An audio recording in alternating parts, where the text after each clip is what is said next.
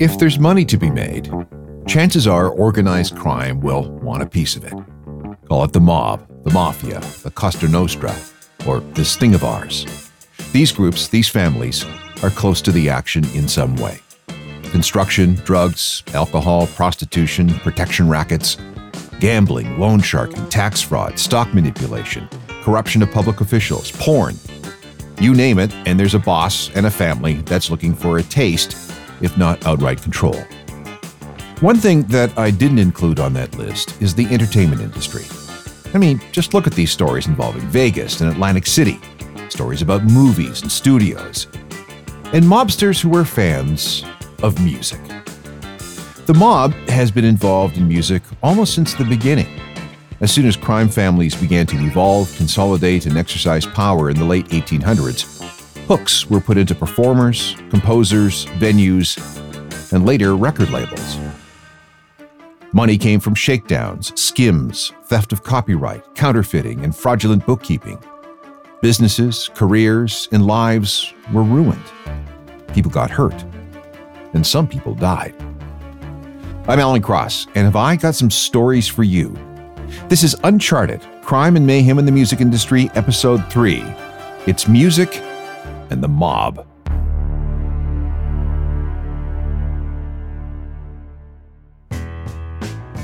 For decades, music and the mob went together. Depending on what kind of performer you were, which city you were in, where you played, and what record label you signed to, there was a very good chance that some good fellas were involved in some way. Mob rule in the music industry reached a peak in the 1950s, 60s, and 70s. And some of these stories are absolutely insane.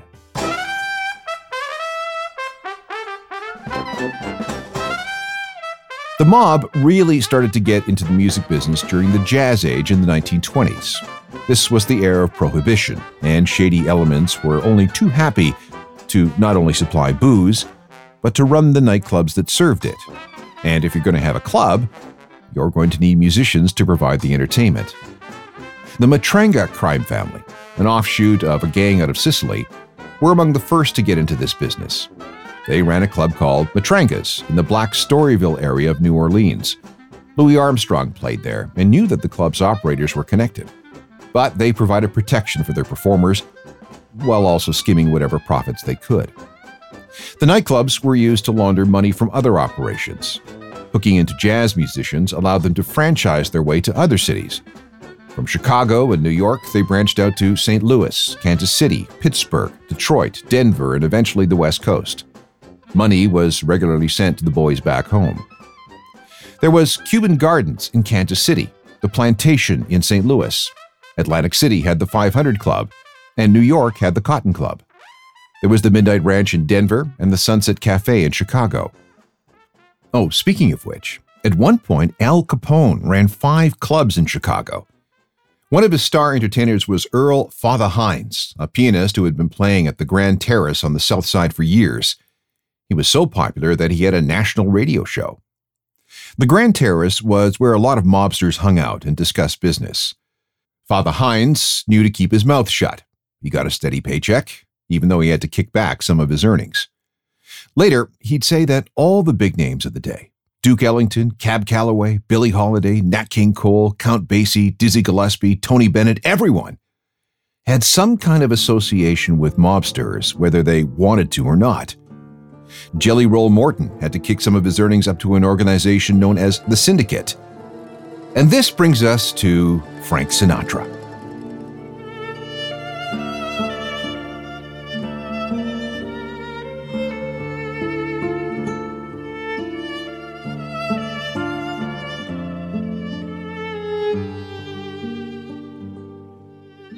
Think back to the opening half hour of The Godfather from 1972. Don Corleone is at his daughter's wedding, but has retired to his office to meet with people seeking favor. One of them is Johnny Fontaine, a singer and one of Don Corleone's godsons. Fontaine is an old-time crooner played by real singer Al Martino. He's discouraged because his career is on the skids, and he's hoping that the Don can help him secure a part in a movie that will turn things around for him. For that to happen, a certain movie producer needs to be convinced that Johnny is right for the role. Long story short, Johnny gets the part, but only after the producer finds a horse's head in his bed. Mario Puzo, the author of The Godfather, loosely based the Johnny Fontane character on a couple of people, including Martino himself, who was said to have been beaten to a pulp when he tried to get more appearance money from a nightclub run by the mob. But chances are Puzo was probably thinking mostly of Frank Sinatra. The story is that Sinatra got help from the mob to get the role of Maggio in the 1953 film From Here to Eternity, a job he needed bad because by the early 50s, Sinatra wasn't doing so well.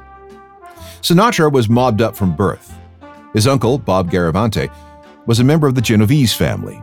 His parents ran a mob-approved speakeasy during Prohibition in the 1920s. When Frank started singing at age 15, he ended up performing in mob-run nightclubs and casinos. And when there was a wedding, they called Frankie. Sinatra would never confirm any connections to the mob, but it was always there in the background of his life. Early on, Willie Moretti, part of the Genoveses, helped Sinatra get work throughout New Jersey. This led to a contract with the Tommy Dorsey Orchestra in 1939. In 1941, Frank wanted a better deal, more money from Dorsey, but Dorsey refused. Dorsey soon found himself face-to-face with Moretti, who stuck a gun in his mouth. Frank was mysteriously released from his contract for the grand total of $1. That's another Godfather scene, too. Remember where Luca Brasi put a gun to that bandleader's head? After he was a free agent, the Genoveses put up $50,000 to help Frank establish himself. Frank didn't end up serving in World War II either. Rumor is that someone paid a doctor $40,000 to declare him unfit for service, something about a punctured eardrum. Later, when Frank and the Rat Pack ran Las Vegas, he socialized with gangsters like Bugsy Siegel, Sam Giancana, Johnny Roselli, Angelo Bruno, and Lucky Luciano. Some really shady stuff went on. Wise guys were everywhere. Frank personally knew people who had delivered the Union votes that helped JFK become president in 1960, and perhaps the mobsters who had JFK assassinated in 1963. He knew the mobsters that tried to assassinate Fidel Castro, and when Frank had to deal with the criminals who kidnapped his son, Frankie Jr., in 1963, who did he call? His maid buddies. J. Edgar Hoover had a massive FBI file on Sinatra that ran 1,275 pages. But despite all the investigations and accusations, no charges were ever brought against him. As one author put it, Sinatra was not a made man, but the mob made him. And it wasn't just individual performers that interested the mob. Anything that offered a steady revenue was fair game. And if the revenue was all cash, even the better. Which leads us to the shadowy world of jukeboxes beginning in the late 1930s.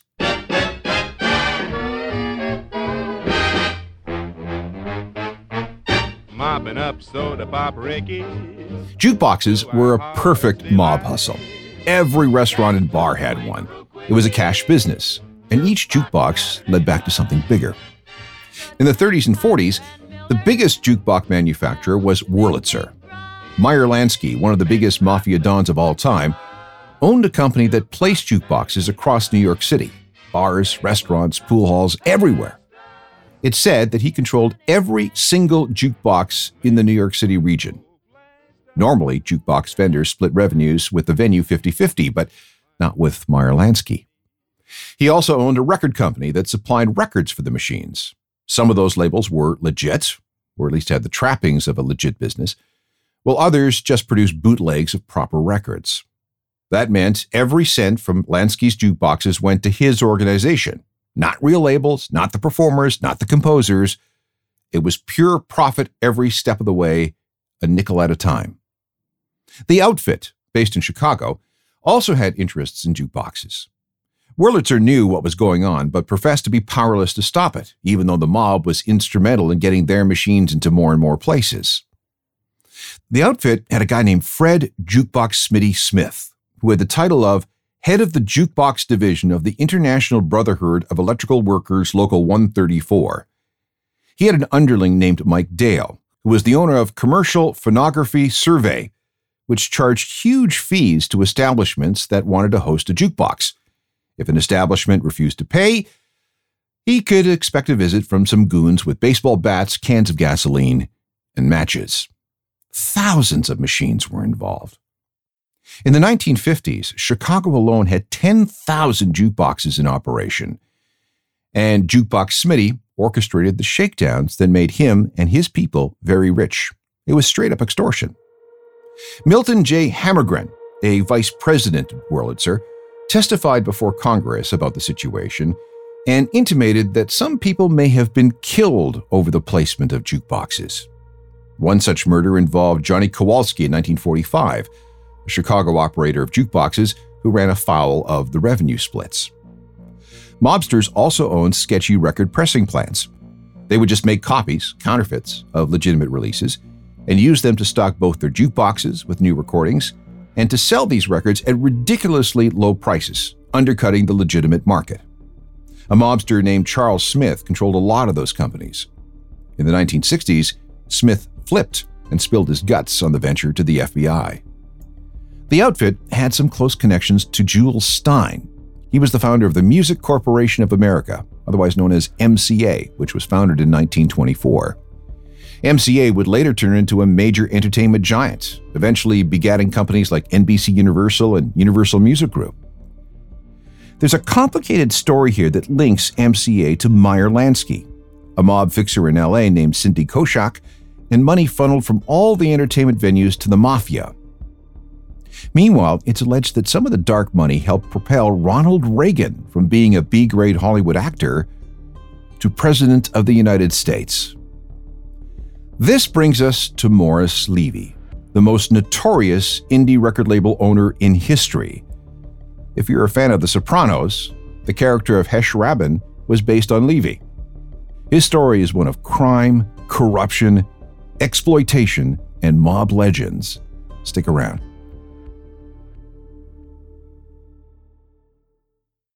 I'm Samantha Cole, host of the new season of Understood, the Pornhub Empire.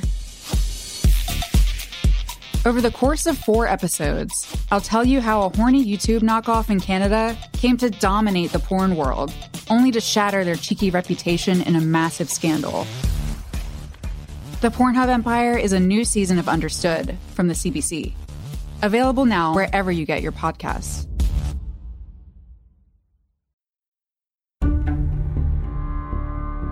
This episode of Uncharted looks at music and the mob, and this story cannot be told without speaking of Morris Levy. Levy was born in Harlem in 1927. By his early teens, he was hanging around nightclubs. Eventually, he found some investors to help him open a couple of clubs in New York City, including the famous Birdland, a jazz club that attracted some of the best players of all time. This is where Levy learned about all the different revenue streams that came from music, especially the money to be made from owning the copyrights on songs. He established a publishing company called Patricia Music, which acquired the rights to a lot of music played in his clubs. How he did that wasn't entirely legal. The next thing to do was to create a record label. Levy and his partner George Goldner formed Roulette Records to capitalize on this new trend of rock and roll. He got close to Alan Freed, the famous New York DJ who popularized the term rock and roll. And together with Freed, Levy tried to claim the rights to that term so that anytime anyone said rock and roll, they would have to pay Levy. He made some money shaking down record labels for a while, but then the federal government stepped in and said, "No, you can't do that. That's a generic term. Rock and roll belongs to everybody. Stop it." So while that didn't work, the acquisition rights to songs did. If you signed to Roulette Records, you had to give songwriting credit to Levy, which meant that even though he had nothing to do with the creation of the song, he got paid as a writer, even before the performer or the legitimate composer. Black R&B performers were exploited the most, although Levy's control extended everywhere. Meanwhile, Levy and his cronies introduced the idea of payola into rock and roll radio. Disc jockeys were bribed, money, drugs, women, cars, whatever it took, to play Levy's records on their shows. This started in about the middle 1950s and continued unabated until the Fed stepped in the early 1960s and tried to stamp out the practice. As we'll see, that did not work. Levy was big, 6'3", maybe 250 pounds, with hands the size of catcher's mitts. And he gave off the vibes that you just did not mess with him, or else. Plus, it was well known that if you mess with Levy, you messed with the Genovese family, specifically boss Vincent the Chin Gigante, acting boss Tommy Eboli, and associate Fat Tony Salerno. At one point, Levy owned more than 90 companies that employed close to 1,000 people. There were labels, clubs, record pressing plants, tape duplicating factories, music distribution companies, and even a chain of record stores called Strawberries. These stores often sold counterfeit copies of legitimate records at a discount, cheating labels and artists out of their royalties. When the actual labels complained, Levy would say, "Sure, no problem. I can get these records out of the stores, but it's going to cost you." And knowing that Levy was mobbed up, the labels had no choice but to pay. Meanwhile, roulette was used to create and maintain illegal bank accounts used for laundering mob money. No wonder Levy was nicknamed the Octopus. Levy was so powerful that in addition to the 5 families of New York, Gambino, Genovese, Colombo, Lucchese, and Bonanon, Levy's roulette family was considered by some as the 6th family of New York. He was actually called the godfather of the music business. He had his hooks into dozens of artists. Frankie Lyman and the Teenagers had hits for one of Morris Levy's labels like this one, and they were paid $1,000. Meanwhile, the record sold 3 million copies.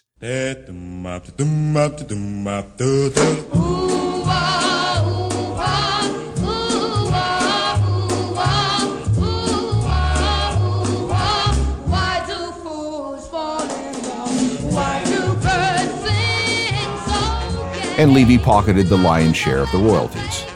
Lyman would end up dead at the age of 25 as the result of a heroin overdose. Jimmy Rogers had a hit with this song in 1957. Honeycomb, honeycomb. Well, it's a darn good life, and it's kind of funny how the Lord made the bee, and the bee made the honey, and the honeybee looking for a home. And they called it a honeycomb, and they roamed the world, and they gathered all of. But when he started asking questions about the money he was earning from the song, someone arranged to have him nearly beaten to death alongside a freeway in California. Same thing happened with a guy in New Jersey who dared bootleg some of Morris's records. The message was very clear: question Morris and face the consequences. One guy who really suffered under Levy for years was Tommy James. He was a desperate teenage father from Dayton, Ohio, who showed potential with a song called Hanky Panky. My baby does the hanky panky. Yeah, my baby does the hanky panky. My baby does the hanky panky. My baby does the hanky panky. Hey, my baby. The song was peddled to a variety of labels, but nobody seemed to be interested, except Morris Levy. He signed James and then put the word out: touch this kid, and it's the last thing you'll do. Hanky Panky sold 80,000 copies in its first 10 days on roulette.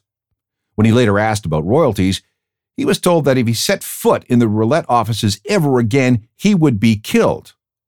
Best you just focus on making music, kid. And when James did become a worldwide superstar, 23 chart singles, 9 gold and platinum albums, his songs covered dozens of times, and in 1968 he sold more records than the Beatles. How much money did he make? Almost nothing. By the time he escaped Levy's clutches, he estimates that he was cheated out of between $30 and $40 million from songs like this. Here she comes now, saying morning, morning. Well, shoot 'em down, turn around, come home, morning. In 1971, a war broke out between the families of New York. Some of Levy's associates ended up being beaten or killed. Tommy James was quietly told to get out of town, lest he be dragged into something. He moved to Nashville, then Europe, and even then, James found his songs being covered by other artists: Tiffany, Billy Idol, R.E.M., Joan Jett, Dolly Parton, Bruce Springsteen, Culture Club, Cher, Weezer, and many more. And did he get paid for those covers? No. But Levy did not stop. He founded Sugar Hill Records, the pioneering rap label that gave us Grandmaster Flash. Don't push me, cause I'm close to the edge. I'm trying not to lose my head. It's like a jungle sometimes. It makes me wonder how I keep from going under. standing on the front stoop, hanging out the window, watching all the Very important song in the history of rap and hip-hop. Did Flash get what he was owed? Not a chance. Morris Levy took most of the money. Then there was the time Levy took on John Lennon and Paul McCartney. The trouble began with the 1969 Beatles song Come Together from the Abbey Road album. There's a line in the song written by Lennon that goes, "Here comes old Flat Top." In 1973, Levy claimed that that line infringed on a 1956 Chuck Berry song called You Can't Catch Me, a song in which Levy had a copyright interest as its publisher. That song features the line, "Here comes a flat top." Levy demanded compensation, a piece of the Beatles song. Lennon refused, and the case headed for court. There were suits and countersuits, and even Levy issued bootlegs of demos John Lennon had made for an album. In the end, though, Lennon made it all go away by agreeing to record 3 of Levy's songs for a 1975 album called Rock and Roll. Because it was a John Lennon record, it sold well. It went gold in several countries. And Levy pocketed his share of the royalties, courtesy of John Lennon. Now, Levy did have to pay $400,000 in damages, but the sales of Lennon's album more than made up for it. Levy controlled a number of record labels beyond Roulette. In 1976, he created Tiger Lily Records, which issued up to 60 records a year, mostly from total unknowns, and artists that were deliberately signed to lose money. Why would he do that? Because it became a tax scam for investors. People may have died, too. In 1980, Nate McCullough, a former bodyguard for Levy, was murdered. Who was behind that? There are suspicions that point back at Levy. Levy was finally charged with racketeering in 1986 after a 3.5-year investigation into the effects of organized crime on the music industry. He was indicted with 17 other people on 117 counts and sentenced to 10 years in jail. He sold Roulette Records and all his other holdings for about $70 million. It was only then that many of the artists signed to the label, Tommy James included, saw their first ever royalty checks. And 2 months before he was to report to prison, Morris Levy died of colon cancer on May 21st, 1990. He was 62.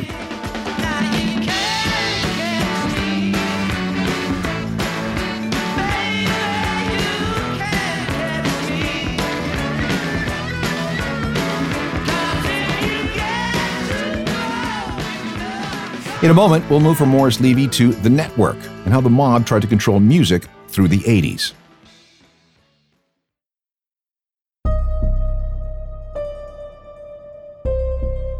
Welcome back to this episode of Uncharted, and we're looking back on the mob's connection to the music industry.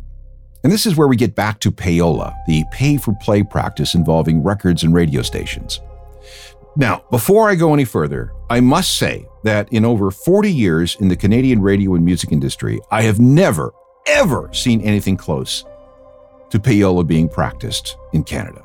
And believe me, I've held jobs where I would have been a target for such things, but nope, not once, not ever. But in the US, that's an entirely different story. And this is where we run into The Network.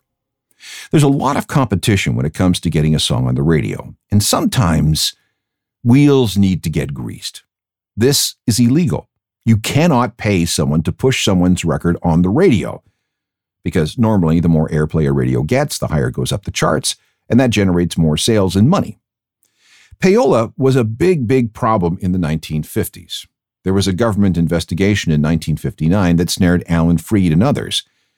From that point on, any decisions about what made it on air moved from the DJ to program directors and music directors. So no more walking into the studio after hours with a new record attached to a bag of money and some blow, or maybe a fur coat for the wife or girlfriend. Morris Levy was all over payola. He paid DJs and radio stations to push his records. If it wasn't cash, it was drugs, gifts, vacations, you name it. In the early days, he paid people directly. After 1959, he and others found ways around it. It wasn't technically illegal if a record label hired a third party to push records by whatever means necessary. And this led to the growth of the independent record promoter. Hold that thought. We're going to come back to that subject in a few minutes. First, we have to look at another music and the mob connection. The once common practice of using something called cutouts to defraud record stores and the public. This is where we meet Salvatore Pisello, known as Sal the Swindler, who was associated with the Gambinos and had a reputation for racketeering. Somehow, he ingratiated himself into MCA Records. There were stories that some good fellas made this happen after they did a favor for MCA when the company was in trouble. Sal didn't have an office, nor was he paid a salary. Instead, he was in charge of cutouts. These are old releases that were either languishing unsold in warehouses, deleted releases, or albums returned unsold by record labels. And they were easy to pick out because they were marked by cutting off one of the corners of the album jacket or sawing a 1-inch cut in one corner. Sal's job was to sell these records at a discount to record stores and other retailers. The key is that the artists who had cutout records didn't have to be paid. Potential buyers offered sealed bids on boxes of these records. The highest bidder won. It didn't matter if the cutout was sold for $1 or 10 cents. It was pure profit back to MCA. By 1983, there were 10 million cutouts sitting in MCA warehouses looking to be sold. So how did Sal the Swindler make his money? MCA apparently offered him loans and advances. Pisello repaid the money, up to $250,000, with checks. But those checks bounced, so MCA just wrote off the losses and Sal kept the money. Sometimes he'd outright stiff MCA, like the time he reneged on a deal involving mats for breakdancing and something to do with a Latin record label. Pisello was contacted by Joe Lamonte, a guy who served time for bootlegging records. He bought 4.2 million albums and cassettes from Sal for $1.3 million in off-the-books cash payments. And the guarantor for that purchase? Morris Levy. 60 tractor trailers soon arrived at Lamonte's warehouse, but some 600,000 records that Lamonte believed he'd purchased were missing. Turns out that Sal had sold them to one of Lamonte's competitors. Levy demanded Lamonte pay the full amount anyway. He was soon visited by a group known as the Board of Directors, including Rocco the Butcher and Gaetano the Galoot. A wiretap conversation captured the Galoot saying that they were dispatched to put Lamonte in a bucket. Lamonte ended up with a broken jaw, a crushed eye socket, and serious damage to his sinus cavities. And surprise, Lamonte turned informant and entered the Witness Protection Program. Sal the Swindler was fired from MCA, and this is where Morris Levy was indicted on those extortion charges that we talked about earlier. The MCA cutout scam opened the doors to another government investigation involving old-school payola. And again, we have to talk about the Network. The Network was a third-party independent record promotion organization that offered labels a surefire way to get new songs on the radio. But for a price, of course. There were 6 guys at the center of this: Fred DeCepio, Joe Isgro, Dennis Laventhal, Gary Bird, Jerry Brenner, and Jerry Myers. They divided the U.S. into territories and were responsible for doing business with the most influential radio stations in those areas. Basically, indie promoters like the Network paid radio stations to force-feed the public specific songs. And if the songs took off, which they often did when they ended up on the radio, the money flowed. They received up to $80 million a year to push their product. This type of promotion distorted radio airplay, pushing promising artists out of contention, warping chart performance, and ultimately boosting the sales of payola-driven records. Joe Isgro worked for Morris Levy as National Director of Promotion at Roulette Records starting in 1974. He then moved on to Motown and EMI Records. And then in 1979 came his own company, Isgro Enterprises. Clients included the labels for the Rolling Stones, Michael Jackson, Culture Club, Bruce Springsteen, Supertramp, Phil Collins, Rod Stewart, U2, David Bowie, Elton John, Madonna, George Michael, and many others. Isgro helped get airplay for all of them. Getting a song on the playlist of an influential radio station triggered one fee. The bigger and more influential the radio station, the higher the fee. $500, $1,000, $3,000. Boosted airplay triggered another fee. And the more successful the song became, the more money was paid out. It said that Isgro himself was bringing in $5 million a year in the early 80s. In January 1986, an undercover agent working for the New York State Organized Crime Task Force ran into another undercover agent from the FBI. This guy had been tailing mob boss John Gotti, and he had a meeting with network members Fred DiCipio and Joe Isgro at the Helmsley Place Hotel in New York City. At the same time, an NBC camera crew happened to be following DiCipio as well, and the result was an NBC News scoop. On special segment tonight, the new payola, a sour note that is tainting the rock music business once again. It was back in the 1950s that payola became a way of life in this industry, record companies and promoters paying off disc jockeys to plug new releases and to boost sales. Today, the practice appears to be back, with a group of independent promoters playing a major role, and federal authorities are investigating a possible mafia connection. NBC's investigative reporter Brian Ross has additional details. This block on First Avenue on the Lower East Side of New York is a stronghold of the Gambino Mafia family.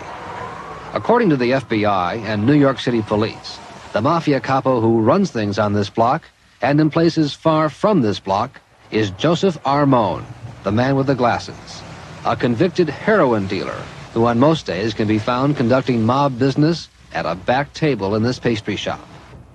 For months now, the activities of Armone and others have been watched closely by the FBI and police as far away as Los Angeles, as part of an investigation of corrupt practices in the rock music business and what appears to be the reemergence of payola at rock music radio stations. Hail, hail, rock and roll!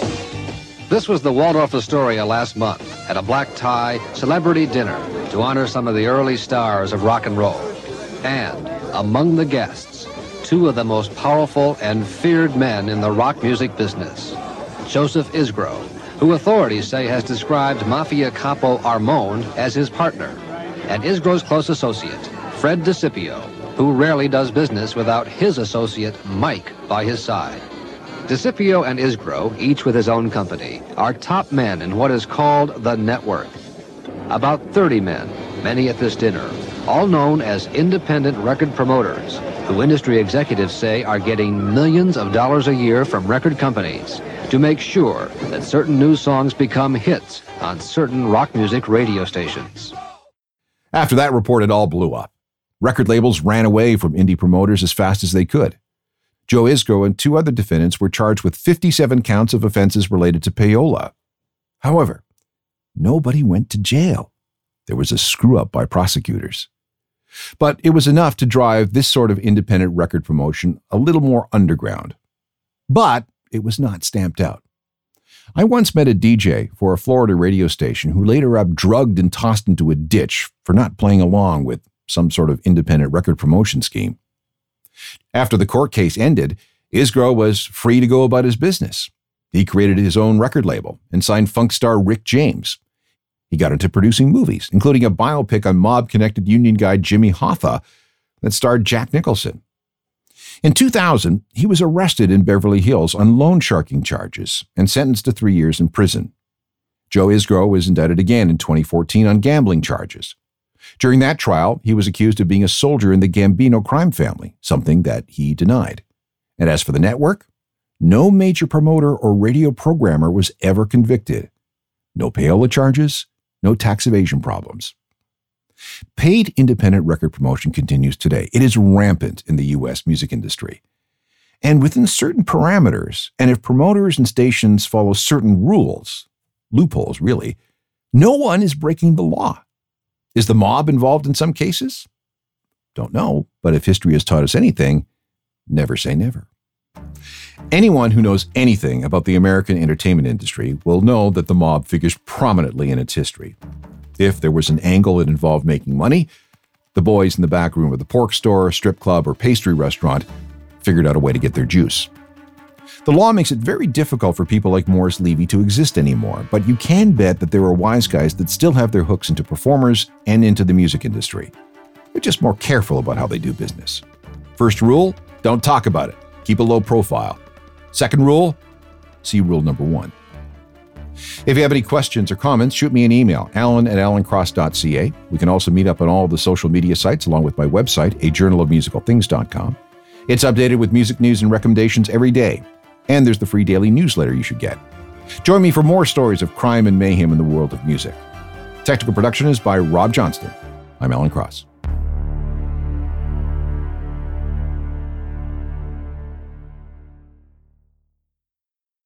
Hi. Her name is Elsbeth. Elsbeth Tassioni. You know her as the offbeat but brilliant defense attorney from The Good Wife and The Good Fight. You've been a very busy little bee. Buzz, buzz. Now she's in New York with the NYPD. This is very different.